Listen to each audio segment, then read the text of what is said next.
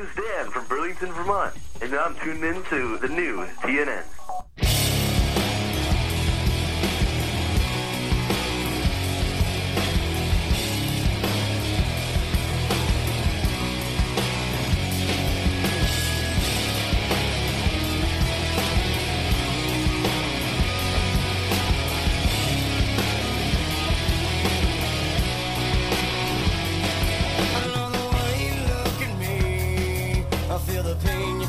Inside, you lock me up inside your dirty cage. Well, I'm alone inside my mind.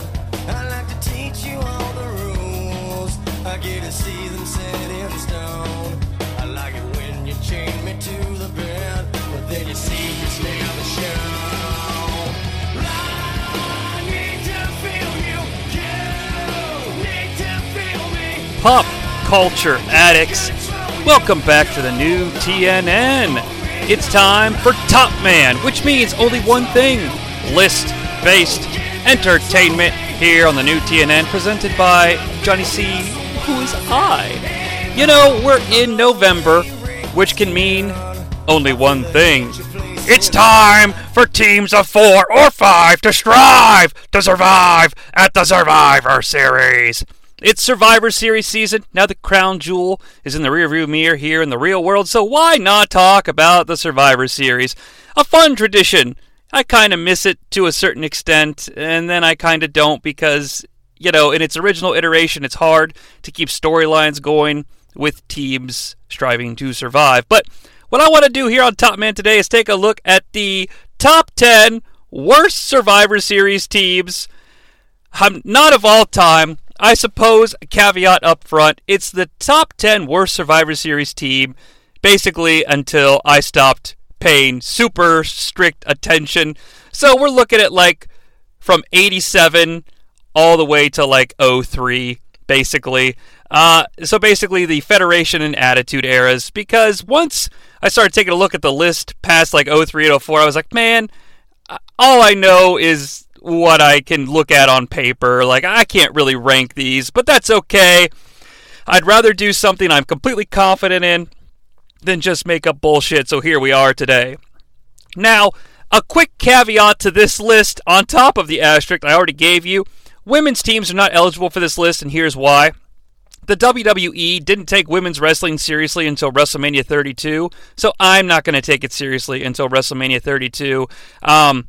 Because it's just kind of an unfair comparison. Not saying that the women involved in the Survivor Series couldn't have pulled off awesome shit. The Survivor Series 95 match isn't bad. It's just an unlevel playing field. It's not apples to apples, and so therefore, I'm not going to include them on the worst list because they didn't get a fair break.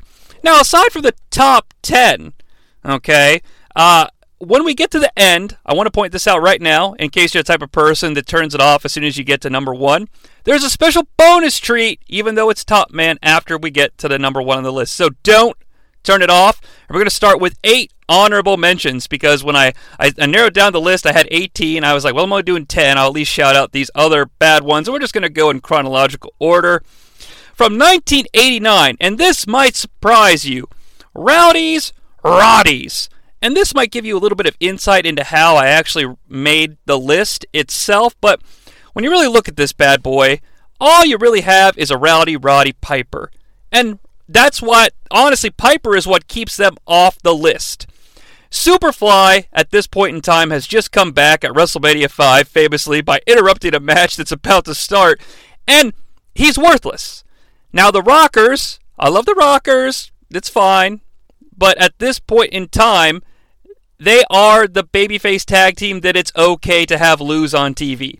So, yeah, they're worth a mention.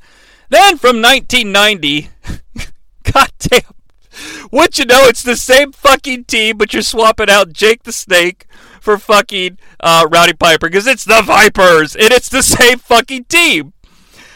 It's the same fucking team. And Jake is lower on the totem pole than Piper because Jake can lose, alright?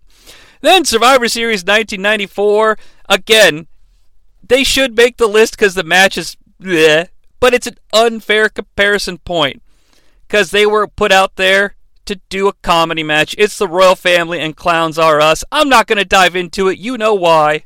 Okay, and I'm not throwing shade. It's just ill-intended from the get-go. Then, Survivor Series 1995. Well, it's not the Wild Cards or the Wild Cards. It is the Dark Side. Henry Godwinn, Savio Vega, get down, get funky. Making a difference for two. And the Undertaker. So basically, it's the Bone Skull Crew. Now, I'm not throwing shade at them because they're the Bone Skull Crew, even though being the Bone Skull Crew is nothing to be proud of.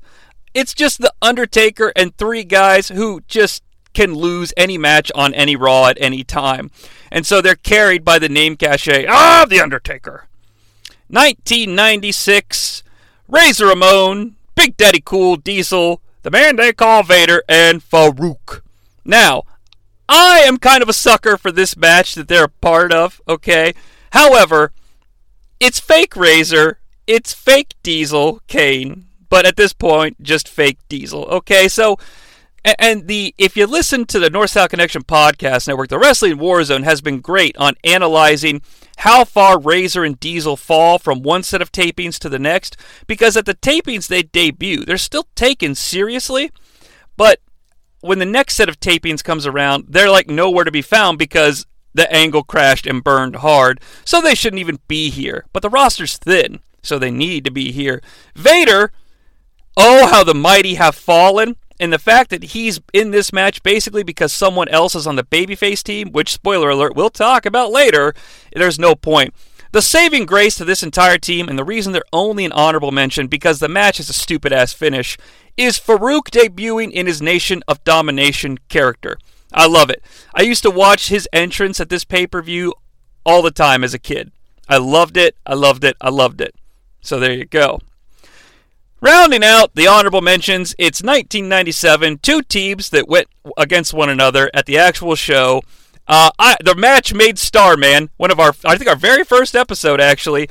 It's the Truth Commission in the DOA, and the only reason they don't get to the list of worst Survivor Series teams is because, yes, they are technically Survivor Series teams, but they're actual stables, so they're together all the time, and it's not really a fair comparison point, but good lord, are they awful.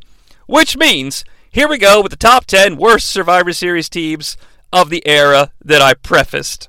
Number 10, from Survivor Series 1988, Team Hacksaw Jim Duggan. Now this team is comprised of team captains Hacksaw Jim Duggan and Jake the Snake Roberts. In the middle, we've got former Intercontinental Champion Tito Santana, and here's the problem. Rounding out the back end, Creamy Legs, Ken Patera, and Scott Casey. So, why do they make the list? Well, let's talk about the unobvious first. So, Hacksaw and Jake are in charge of this team. And, yes, Hacksaw and Jake, this is 1988. These guys could legitimately main event anywhere in the country, okay? And I don't say that as a joke. That's the way it was. That being said, Hacksaw and Jake are two mid-card guys that don't really ever finish the job, if that makes sense. It's like Jake will feud with Andre, and it's like Jake will win, but he'll win by DQ. Hacksaw will feud with Dino Bravo, and he'll lose by DQ. Or he'll feud with, like, Rick Rude and win by DQ. Like, these guys are not babyface finishers. In the middle, Tito Santana, who I love, but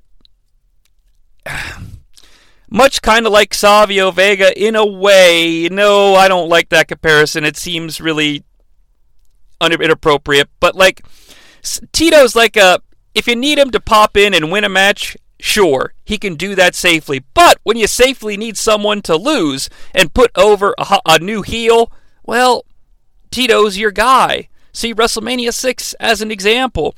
So you've got three good baby faces on top of the team, and this is why they're only number 10, because of the strength of the first half of the team. But then you round it out with Ken Patera and his fucking creaminess. And Scott, I don't even know who Scott Casey is. Is he like a Superstar's Job guy? And I'm not trying to be mean. Yeah, I could have looked it up, but I didn't. So, you've got three guys that just can't win the big one, and two fucking jobbers at the bottom. And even though it's an early entry, and I would argue that even bad Survivor Series teams in early entries are still like power teams, still teams that are worthy of, being a part of the show, because it's 87, 88. I mean, it's seeing 10 guys in a match that are all name cachet. That's huge. But again, they're a bad combination, and that's why they get put on number 10. And they're the only team from this era that makes the list. So, I felt like I had to get somebody, and this is the worst of the worst. Now, let's move forward to number 9. It's 1993, and I'm calling this roster of losers the Knights of the Old Republic, which is, of course, a Star Wars reference, but it's the Heartbreak Kid Jack, Shawn Michaels, and Jerry the King Lawler's Knights of the Old Republic. Okay, it's out of their control, first of all. What a strange combo. Shawn Michaels and Knights. Doesn't make any sort of brand synergistic sense. Well, remember, Shawn Michaels is a replacement for Jerry the King Lawler, who's out of action due to rape allegations. So, they have to pivot, and it's really out of their control, that being the brass at the World Wrestling Federation. But, why not change it up? If you're going to take out, and I don't know that this makes it better, but on paper, it kind of does. Instead of Shawn Michaels and the Knights, make it Shawn Michaels and his Heartbreakers. Like something. Because you're fighting the Hart family. Holy shit. Yes, do the Heartbreakers. And look, I'm a fat guy with a wrestling podcast, and that just popped into my head, and I think it's 60 billion times better. You're wrestling the Hart family, Shawn Michaels and the Heartbreakers. I'll hear none of it. Give me $1 million, WWE. I could solve your problems. I can't believe... Now, someone's probably said that before. I'm probably not the first guy. But, man, I feel smart having just come up with that off the fly. Not to mention that if you are sticking with the Knights, it's a check that they never decide to cash. Because, as a kidster, I assumed that part of the cachet of having 3 masked wrestlers or 3 mystery partners would be that they would be revealed to be 3 names that are returning to the World Wrestling Federation or being repackaged. They weren't. Horowitz, Greg the Hammer Valentine, another guy. I know they tried to get fucking Terry Funk, but the old blue knight got sick. His old blue horse got sick, and I don't know. That's where we're at. So, the Knights of the Old Republic just don't make any fucking sense. And so that's why they're here at number 9. I really wanted to put the Hart family on here, but I couldn't justify it. So, the Knights get the call. I mean, I just hate the Hart family, and that wouldn't be fair. That wouldn't be true to the spirit of the list. Speaking of the list, dynamite transition there, Johnny. Number 8 from the Survivor Series 1991. I don't know what else to call him, so I'm calling him Team Colonel. Former World Wrestling Federation champion Colonel Mustafa leads an absolute elite squadron of the Mighty Hercules, who's a last-minute replacement, the Berserker, and, whoa, Skinner, the Alligator Man! I mean, Colonel Mustafa is your team captain? Colonel Mustafa, who, I mean, did he even wrestle aside from pay-per-views? He probably did, I'm sure he did, but, the Sheik is broken, folks. He should not be here. And this team, absolute fucking jobbers. I mean, honestly, I think Colonel Mustafa, T.L. Hopper, Alex the Pug Parteau, and Freddie Joe Floyd might be a better team. Famously, those are the 96 name jobbers that were brought in the summer of 96. I just don't know. Well, no, these guys have more name cachet. But the Berserker could have been something. I mean, this is Survivor Series 91. Berserker, don't forget, was supposed to do battle with the British Bulldog at WrestleMania 8 in 92, but they didn't happen. So Berserker probably has still a little name cachet, but that's a problem. He's the highest guy on the team, and he's just a throwaway, not even given consideration to. Skinner the Alligator Man, also just a fucking first match jobber. These guys just feel like the type of guys that wouldn't even pick up a victory on Superstars. You know what I mean? They're the guys that lose on All American Wrestling. And that's part of the reason why they're on the list. And they're lower because I think some of the other teams on this list are just bad combinations. But, another thing, too, is that these guys clearly aren't positioned to win their match. They're just warm bodies for Hacksaw and Slaughter to sacrifice to the good old US of A. But still, why? Why even do this? Or find some more brand synergy. Put Mustafa in here with a mid-card guy and a tag team. Because those are the best Survivor Series teams, right?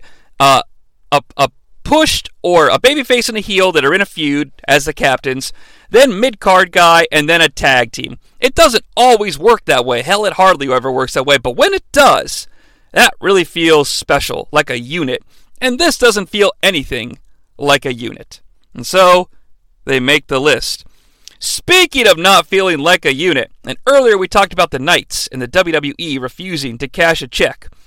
Why didn't they cash the mystery partner check in the Survivor Series of 1996? The team is Flash Funk, making his debut. Savio Vega, get down, get funky. The mammoth, mighty Yokozuna, and the mystery partner, which turned out to be Shooby Superfly.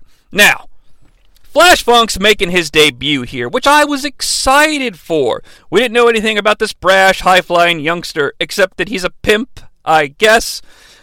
JR makes some sort of comment right away, because Flash Funk is wearing red and yellow. He's like, I don't think the red and yellow's ever looked this good in the garden, McMahon.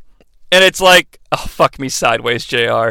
No one's buying into this. Like, I get it's the height of the Monday Night War, but come the fuck on.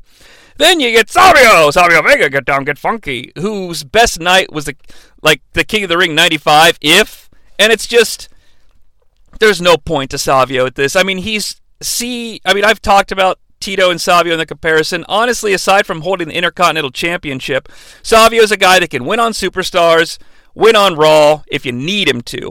But he's definitely the guy that you send out there to lose, to gatekeep the mid-card, okay? Next, Yokozuna, who was last seen accidentally breaking the top rope at SummerSlam. Now, he's in this match because Vader's in this match, or vice versa. They haven't feuded since, Mania 12. It just, all Yokozuna does here is, number one, embarrass, because he should not be in the ring. He should be getting help, okay? But all it does is Yoko's presence here devalues Vader. And that's a big mistake. Maybe Vader was never going to get where he should have gotten, but putting him in here and reprogramming him with Yoko is a big mistake. And the absolute icing on the cake, the rumors were hot and heavy that the Macho Man Randy Savage was going to re-sign with the World Wrestling Federation. Again, they've covered this on the Wrestling Warzone on friend of the new TNN, North South Connection Podcast Network. So I don't want to steal their thunder. They can analyze it much greater and have. But it's just, I bought in. I was online at the time and thought it was the Macho Man. I told my brother, the Macho Man's coming back. And here we get just inducted into the Hall of Fame, fucking long-nippled Superfly Jimmy Snuka. It was embarrassing. I mean, he did hit the Superfly splash, I guess. But when you consider Savio and Yoko are big-time downers, Flash Funk's debut is marred in a disqualification when The Rock and Furnace and LaFawn both won their matches, who were also debuts. Superfly as a shit mystery partner, icing on the cake. They make the list at number 7. I feel like I need not explain myself any further. Rounding out the bottom 5. Number 6 from Survivor Series 1989. My first pay-per-view in history. Should surprise no one that it's the 4x4s with Team Captain Hacksaw Jim Duggan, Rugged Roddy Garvin, the Mighty Hercules, and Bret Hitman Hart. So, kind of shades of what we spoke about earlier. Most of the teams in the Survivor Series 89 are that lovely configuration we spoke. Well, not most, I shouldn't say that. The bottom 3 are, or the last 3 matches are babyface and heel that are feuding, mid-card guy and tag team. So there's 2 that are not. But the Dream Team and the Enforcers are badass tag teams. The King's Court is not a great team, but you get some synergy there because Dino and Earthquake, because Earthquake replaces the Widowmaker, and you get Hammer, who's feuding with Garvin, and of course the Macho King. Hacksaw Jim Duggan, we've talked about. He's the DQ winner or the DQ loser. And in fact, he loses this match via countout. He's the babyface that doesn't get the job done. Rugged Ronnie Garvin, same thing. This guy means nothing to the World Wrestling Federation. I'm sorry, I'm not trying to be mean. I know he's like former NWA champion, but it's just nothing here. Nothing here at all. Hercules hasn't done anything important since he stopped being the third mega power. He's about to get squashed at Mania by Earthquake. Bret Hart does deliver in this match, like he goes against the King, and take all my Bret Hart hate aside. He's a tag guy here. Yes, they were considering the push, but at this moment in time, he's one half of the Hart Foundation. Why is he here without his partner? It doesn't make any sense, and I'm not impressed.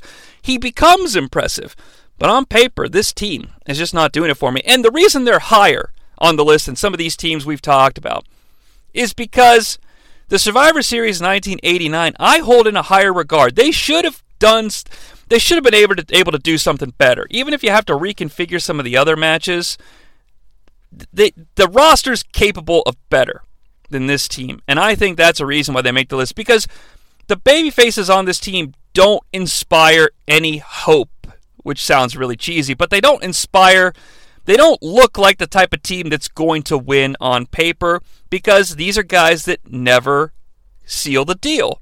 And so that puts them all the way up at number 6. Blasphemy? Well, I don't know. But the next half of the list isn't going to get any better. Number 5 kind of breaks my heart a little bit because I'm a big fan of the actual match. However, from the Survivor Series 1990, it's the Mercenaries! Now, why do I love the match? Well, I mainly love the match because this team falls to the power of Arriva Derchì! According to the Ultimate Warrior in the promo before the grand finale match of Survival. But Tito Santana really brings it to this team, and it's Tito's most glorious moment in the history of the sport. But it's Team Captain Sergeant Slaughter leading Boris Zukov, who I believe is a replacement for the African Dream Hakeem, and the Orient Express. So it's the right setup. It's the setup I've spoken of. So what's the problem? Here's the problem. There's too much pomp and circumstance around this team for them to go out like the bitches that they do. Well, number one, Boris Zukov is an awful, awful substitution, and he eats the flying forearm immediately. But the pomp and circumstance I'm talking about for this team is twofold. Number one, the promo that Slaughter cuts to his drum music. It's insane. People have spoken about it at great length. I don't want to redo what's already been told, but he cuts this huge promo with the music, and it destroys your ears. But not many Survivor Series teams get to cut a promo during their entrance, and then they all have the camouflage face paint on. So they're a team that's unified in concept, and they just go down like a bunch of jobbers. Sure, they are a bunch of jobbers, but in the next pay-per-view, Slaughter's going to win the goddamn WWF title. So what's one supposed to do here? Like I said, the match is fun enough. It was always like when I would rewatch the Survivor Series 90 as a kid, I wouldn't fast forward through any of this match. That's probably the best props that I can give it because I didn't discover Adderall until I was much older. So yeah, but they make the pivot point here because it's such a fucking disgrace of a Survivor Series team. Like I said, given the amount of attention and panache that they have and the fact that Slaughter is destined to go on to much greater things at the very, very, very next show. Now, granted, he gets eliminated by DQ, but at the same time, it's just, I don't know. But like I said, though, huge place in my heart for the Mercenaries. I don't have much of a loving embrace for this next team, though. Team number 4 from the infamous Survivor Series 1997, Team USA! And you know, on one side, this team is sort of the embodiment of the United States because they have nothing in common. But good Lord, how the mighty have fallen, because they take on Team Canada, which is like the British Bulldog and Furnace of the Fawn, who aren't Canadian, and I think Anvil, who's not Canadian. And it's like how the Canada-United States war has fallen. And that's the reason that Team USA is so high on the list, because it is the very, very last legs of the amazing U.S.-Canada War from 1997 that's my favorite angle of all time. I don't know if I've ever said that out loud, but it's true. It's the angle that absolutely fucking owned me. All right, 97 rules. But Vader is picking up the scraps here as the leader. He wasn't even a part of the Canadian Stampede contingent. Now, Goldust, I'll give you, he was part of the initial La Resistance against the Hart Foundation and their Canadian invasion, but I believe at this point he's the artist, and he's out here with like a Madonna bra and some chains, and hey, that's fine. But at the same time, the character is completely uninterested in the war. Marvelous Mark Marrow, what's he doing here? He's just now turning into his boxer variant, and I think this is the early stages of that, maybe, and why have Marrow go down so hard if you're trying to get his new character over? Vader in the WWF was never going to amount to a goddamn thing, and having him as the leader, and I'm not trying to be mean to Leon White, but this version of Vader is worth zero. I'm sorry, that sounds so awful to say, but I'm standing by it. Like, so having him as the leader is just, ugh.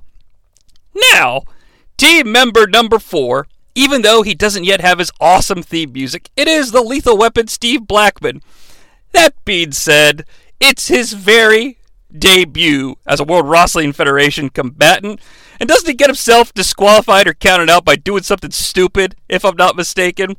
It'd be equivalent to like tossing himself or eliminating himself from the Royal Rumble. Like, he does something really stupid. But it's just, I mean, come on, this is our defense? Well, there must not be much to defend against, and that's the whole point. Like, the angle is done. Like, everybody has moved on. The Hart Foundation has moved on. We've sort of moved past U.S. and Canada in a nutshell, and you don't have, like, the main cornerstones of the Hart Foundation available to compete, so just move on, guys. Reconfigure some of the stuff. Maybe put a couple of guys in here with a tag team. Break up the DOA, the Truth Commission. Now, I'm not saying that makes the matches any better, but maybe it makes the teams at least fit in that tight-knit Survivor Series configuration that we've spoken of ad nauseum. But, yeah, it doesn't cut the mustard, and I'm a huge fan of mustard, so disappointment all around. You know what, though? I'm not so much disappointed by team number 3 on the list. As a matter of fact, I don't really have anything bad to say about team number 3. But come on!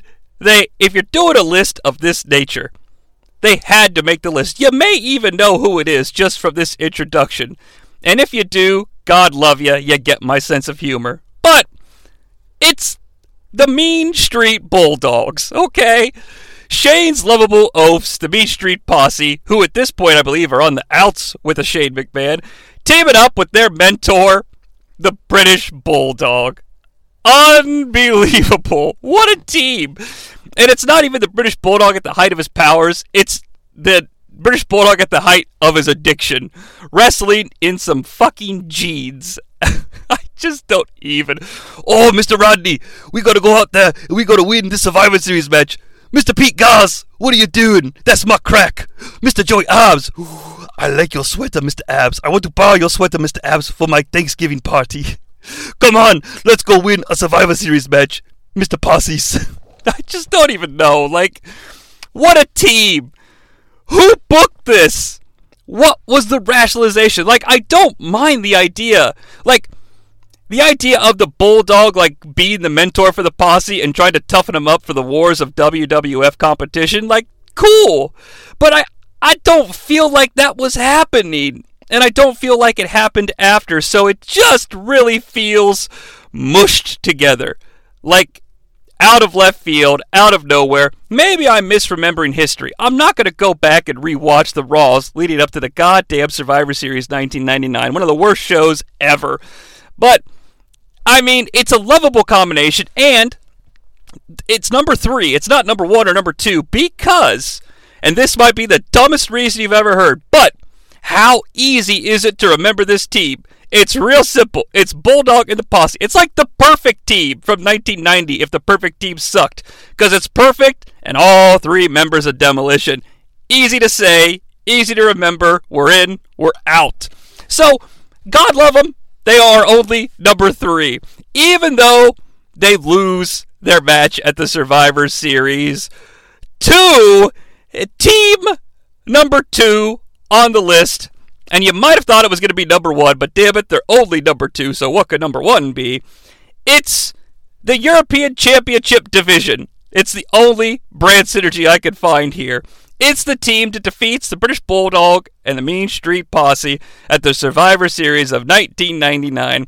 4 people pulled direct from the lower mid-card that have no brand synergy whatsoever. The fact that they win is mind-boggling. We've got Val Venus, rhymes with Dick, teaming up with the man who leads, a gothic lifestyle, Gangrel, Sexual Chocolate, Mark Henry, and, once again, the Lethal Weapon, Steve Blackman. Now, judging from the numbers, Blackman's on the number 4 team and the number 2 team. Is Steve Blackman the worst teammate to have in a Survivor Series configuration? And sure, we've seen random teams thrown together before, but this has to be the most random assortment in history, and here's why. It's the Attitude Era. So good luck keeping straight who's a heel and who's a face, and to a better extent, why they're a heel and why. Why they are a heel and why they are a face. Like, what storyline are they in the middle of that dictates their alignment? Good fucking luck. You know, random teams from like 87, 88, and 89, like when I tell you the 4x4s, you know what they are. They're a fucking babyface team. Hacksaw's the leader, and that's that. Like, they at least have that all-elusive brand synergy we're talking about. These guys have abso-fucking-lutely nothing. I mean, like I said, I scraped for a team name, calling them the European Championship Division. I mean, these guys are losing European Championship matches on heat, in my opinion, at this point. Somehow, God love them, they win the match. But you know what? They're such a fucking hodgepodge of nonsense. They are absolutely number 2 worst team in Survivor Series history. Number 1. We're already here. It is from Survivor Series 1993, the 4 Doinks. Now, why are they number 1? I'll tell you why they're number 1. And this is actually serious. The rest of this has been fun. I don't know how serious this is, but hear me out here. So, basically, it's the 4 Doinks taking on Bam Bam Bigelow's team of like the Head Shrinkers and somebody else. Fuck me sideways. Adam Bomb, maybe? I don't know. I might be misremembering, but it's not really important. The thing is that Bam Bam has been feuding with Doink for some time. And this match needs to exist to extend the feud to get them to a WrestleMania 10 mixed tag team match. And like I said, it's being advertised as the 4 Doinks. The graphic for the matchup is even so cool because it pictures 4 different Doinks. One with like the Doink we know, one with short hair, one with a different jacket. When the match starts, goddamn Men on a Mission and the fucking Bushwhackers come out with their face painted like Doink and they win this matchup, I think 4-0. What a fucking missed opportunity. Doink itself is a missed opportunity. I think our second episode of Brightman covered Doink versus Perfect in 1993, the trilogy of matches they have. I think it's, or 93. I think it's clear how much I fucking love the original evil Doink. We're not too far from that. Why not just take Doink? Yes, the babyface one that can't wrestle as well as evil Doink. And find 3 guys in the back. Just 3 guys that can wrestle.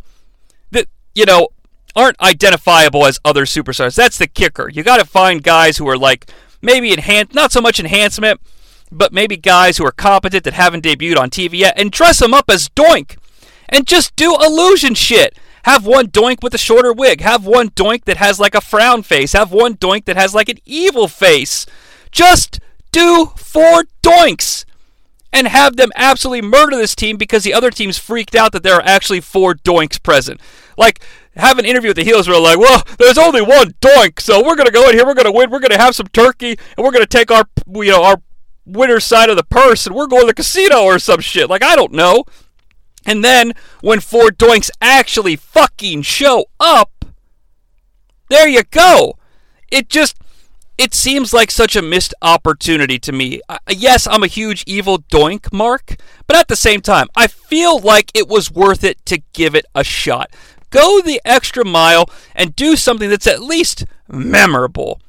Now, you might remember men on a mission dressed up like some fucking clowns. And, your results may vary on that. I guess I remember it. But at the same time, missed opportunity completely to get a little more out of the babyface Doink. To put a little panache on the babyface Doink and not have it be so stupid. Because you never know. If it goes well, maybe more people give a shit about Doink. And you can actually make some money off of him. But as it stands, that's number 1. Which means we have reached the conclusion of the top 10. And didn't I promise you folks a little something extra? I knew this was going to be a shorter episode. And folks, I hope this is worthy of that promise. Shades of other shows here on the new TNN where I recap pay-per-views. We're going to recap as I watched and took a lot of notes for a very special Survivor Series encounter. It features number 3 on the list versus number 2. Yes, it's the Mean Street Bulldogs taking on the European Championship Division live and in living color. It comes to us from the Survivor Series 1999 in the Joe Louis Arena in Detroit, Michigan, with JR and the King on the call. Hello, ladies. Out first is Val Venis. We cut to the crowd, and God love him, some fucker here in Detroit is cosplaying as Val Venis, wearing just a towel. How did he get inside the building? JR says, well, Val Venis is leading his team. It's interesting to me that Val's the team captain here, but putting my brain into the Wayback Machine, I guess Val Venis has just wrapped up a feud with Mankind over Val putting Mr. Rocco in his crotch, so I guess he would be the highest member of this European Championship Division. 4 men, King, that seemingly have nothing in common. But a very impressive team, JR. It's sexual, baby. Oh. Now, pay attention here, because here comes the next member of the team, Sexual Chocolate. King gets his brain working in overdrive. Well, JR, how can you say that Val Venis has nothing in common with Sexual Chocolate? They both love the ladies. JR gets indignant. Well, I'm sure that all 4 of these men are heterosexual, King. I'm sure all 4 of them love the ladies, King. That doesn't mean they got anything in common. Wow, JR, didn't mean to make you mad. I'm not mad. I'm just making a point. Yeah, Sexual Chocolate. Well, he's a sex addict. At least that's what he says he is. Hey, King, you ever been treated for that? Huh? There's a treatment for that? So, the European Championship Division team is now known as the Heterosexuals. So, it's the Mean Street Bulldogs taking on the Heterosexuals. Oh, Nere. Now, next on the team is the Gothic one, Gangrel.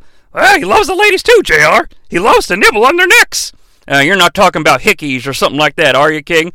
Well, you get a hickey from Gangrel, you get hospitalized. That, or you'll need a blood transfusion. Well, King, next up, here's one bad hombre coming to the ring right now, I tell you. It's Steve Blackman. However, I always watch it with the closed captions, and according to the closed captions, JR actually says, here's one bad arm breaker coming to the ring right now, I tell you. We actually get a picture of the match graphic for the Survivor Series matchup. I just love it. Here comes, roof, bark, roof. Well, it's the British Bulldog and his posse, if you will. Hey, they're not his posse, JR. They belong to the streets. The goddamn Denim Bulldog, as I previously stated, is here, and he's the current European champion, so much brand synergy. The match finally makes sense. The European Championship Division is exploding before our very eyes, and there's a beautiful transition to the Mean Streets Posse theme. The Mean Streets Posse, of course, is Joey Abs, Pete Gas, and Rodney. JR calls them the most inexperienced group in the entire Survivor Series, and it could come back to bite the Bulldog. The bell rings, so here we go. Val and the British Bulldog start this thing off. They trade hip locks. Ladies and gentlemen, crack is a hell of a drug because the British Bulldog manages to botch taking a hip lock as he flips forward instead of flipping to the side. Then, in an absolutely beautiful moment, The British Bulldog ducks a clothesline from Val Venus and runs to the corner to make a tag. Or I should say he runs to the corner to make a tag. However, he runs to the wrong corner and tries to tag Gangrel. He discovers his error, he ducks a clothesline, and scurries awkwardly to his corner to tag Pete Gas. Now, folks, I don't mind telling you, the British Bulldog character did not run to the wrong corner. David Smith, the man, ran to the wrong corner because his eyes got really wide when he noticed where he was. Oh, no, that's not Pete Gas. You're that vampire fella. I'm totally fooked. JR and the King bring up the screw job from the Survivor Series 97, but you could tell the Bulldog's not worried about that. He's just happy to be safe and secure on the outside with his posse. I love that hypothetically he could have been confused because Gangrel is wearing a white shirt, and so are all the posse members. They're just wearing a sweater vest over the white shirts. Now, Pete Gas is the legal man. He takes a few steps towards Val Venus, and then he tags the British Bulldog back in.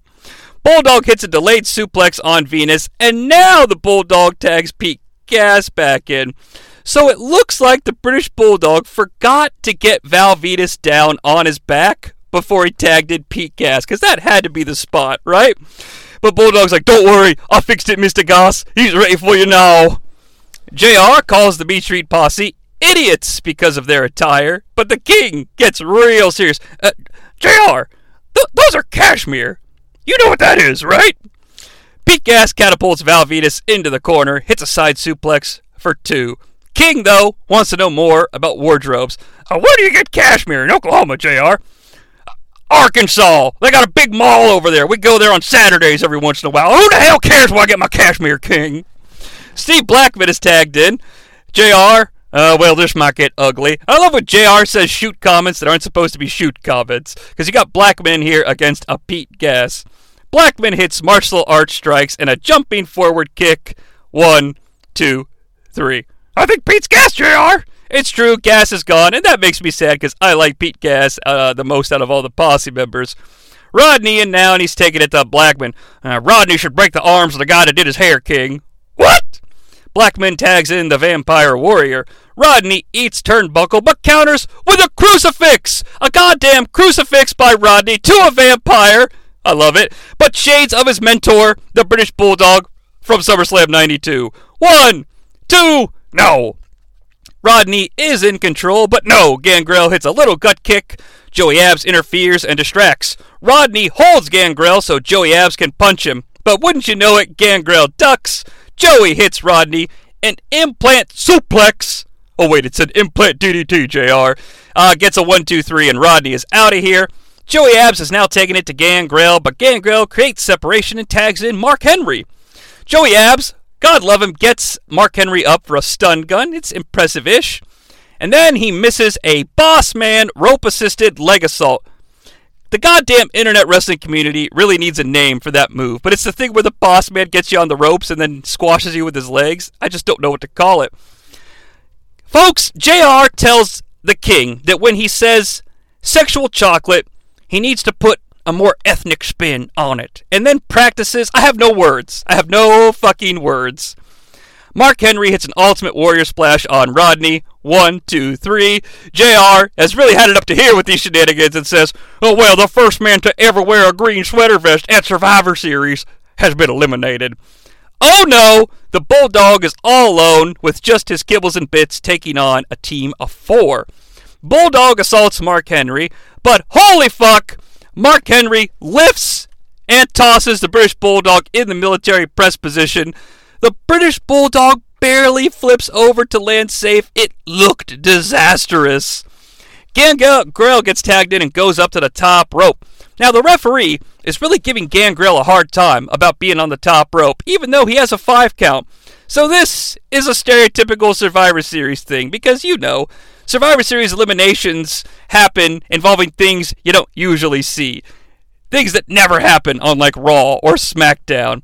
Because Gangrel's distracted for so long by the ref that Bulldog punches him in the gut and hits a superplex for the 1, 2, 3. But I gotta tell you, I don't know how super this plex was because the Bulldog absolutely just fell backwards off the top rope, and it's sheer fucking luck that this thing picked up the 1, 2, 3.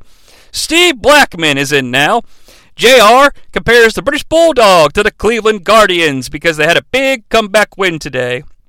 But it's around Thanksgiving time, and the King reminds JR that the football team in Cleveland is actually the Browns. Blackman goes up top for a Chris Benoit headbutt. It's supposed to miss, but the British Bulldog doesn't roll away in time, so Blackman sells head trauma even though he squarely hit the British Bulldog. Blackman then does a victory roll-up on the Bulldog. The Bulldog barely kicks out. Blackman argues with the ref, because it's the Survivor Series. Blackman turns around, little gut kick by the British Bulldog, a perfect plex, 1, 2, 3, and wow! Val Venis now runs in to defend his own finishing maneuver and the heterosexuals. It's a double team scenario though, but the British Bulldog hits a double clothesline fighting off both men. A small package by Val gets only 2. The Bulldog is up and tosses Val to the outside. Henry, though, assaults behind the referee's back and hits a body slam and another Ultimate Warrior Mark Henry splash. Val comes off the top for the money shot. 1, 2, 3, and the heterosexual dynasty lives on. I would just like to give a special shout out to whomever sold Davey Boy Smith the crack he smoked before this matchup, because it made it so wonderful to watch. JR says Val Venis wins with a penetrating move, and we are done. Well, folks, that's the Survivor Series 1999 in a nutshell. If you like it, if you think it's funny, make sure you subscribe to the new TNN as we continue to strive forward, covering all sorts of pop culture shenanigans. I'm Johnny C. A winner is you, and we are pop.